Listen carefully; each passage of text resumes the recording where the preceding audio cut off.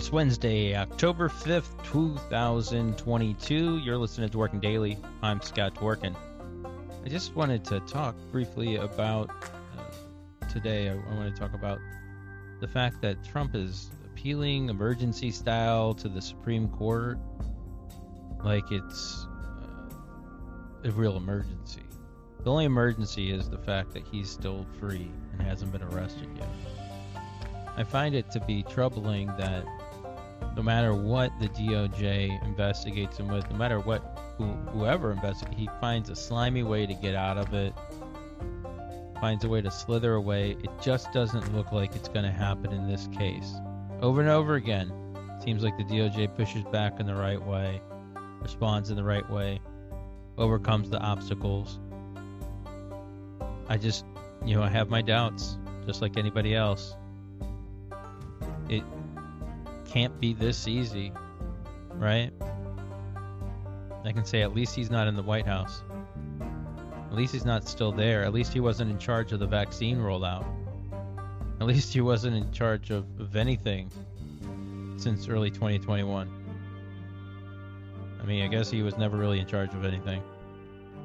He just brought around a wrecking ball for the United States of America, pointed it towards everybody else. That's my question to everyone today is, what exactly would it take for Trump to actually get arrested? What would he have to do? What kind of crime would he need to commit in order to get arrested? Because it just seems like every single thing that he commits crimes around, they just can't lock him up. They can do it with a ton of other criminals, but they just can't seem to do it with him. And I want to know why. Why is it so hard? Because he's rich? Or acts like it? Because he's privileged and powerful? Or acts like it? I'd like to know why. And if somebody tells me nobody's above the law, he's an example of that not being true. Seems like if you hire the right attorneys, you can stall, even criminal prosecution.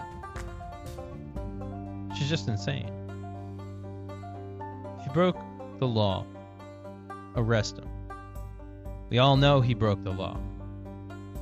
So you have to wonder why he isn't in handcuffs yet. And that is obviously a question we all should be asking.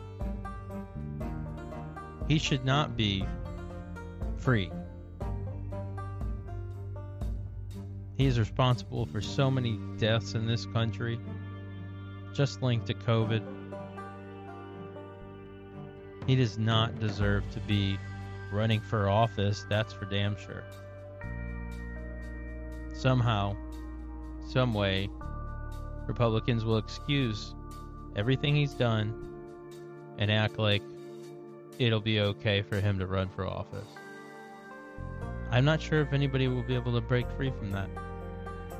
He may be their only answer to running in 2024. So I just think that it's very scary to see all these, big liars like Kari Lake, Herschel Walker. And you look at fake Dr. Oz and his puppy scandal. None of these people are deserving of being in the Senate, in the House, being governors. If you've told the big lie, if you've pushed the big lie, you don't deserve that. You don't deserve to be in office in the United States of America ever. Because you're a threat to our democracy. And that's a fact. That's absolutely a fact. And so I think it's really important really important that we focus on the election coming up.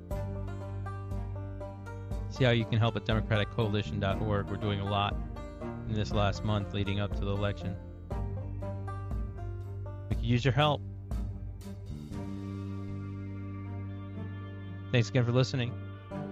You can subscribe to the podcast at anchor.fm/dworkindaily/subscribe. Be well. Do good. Onward!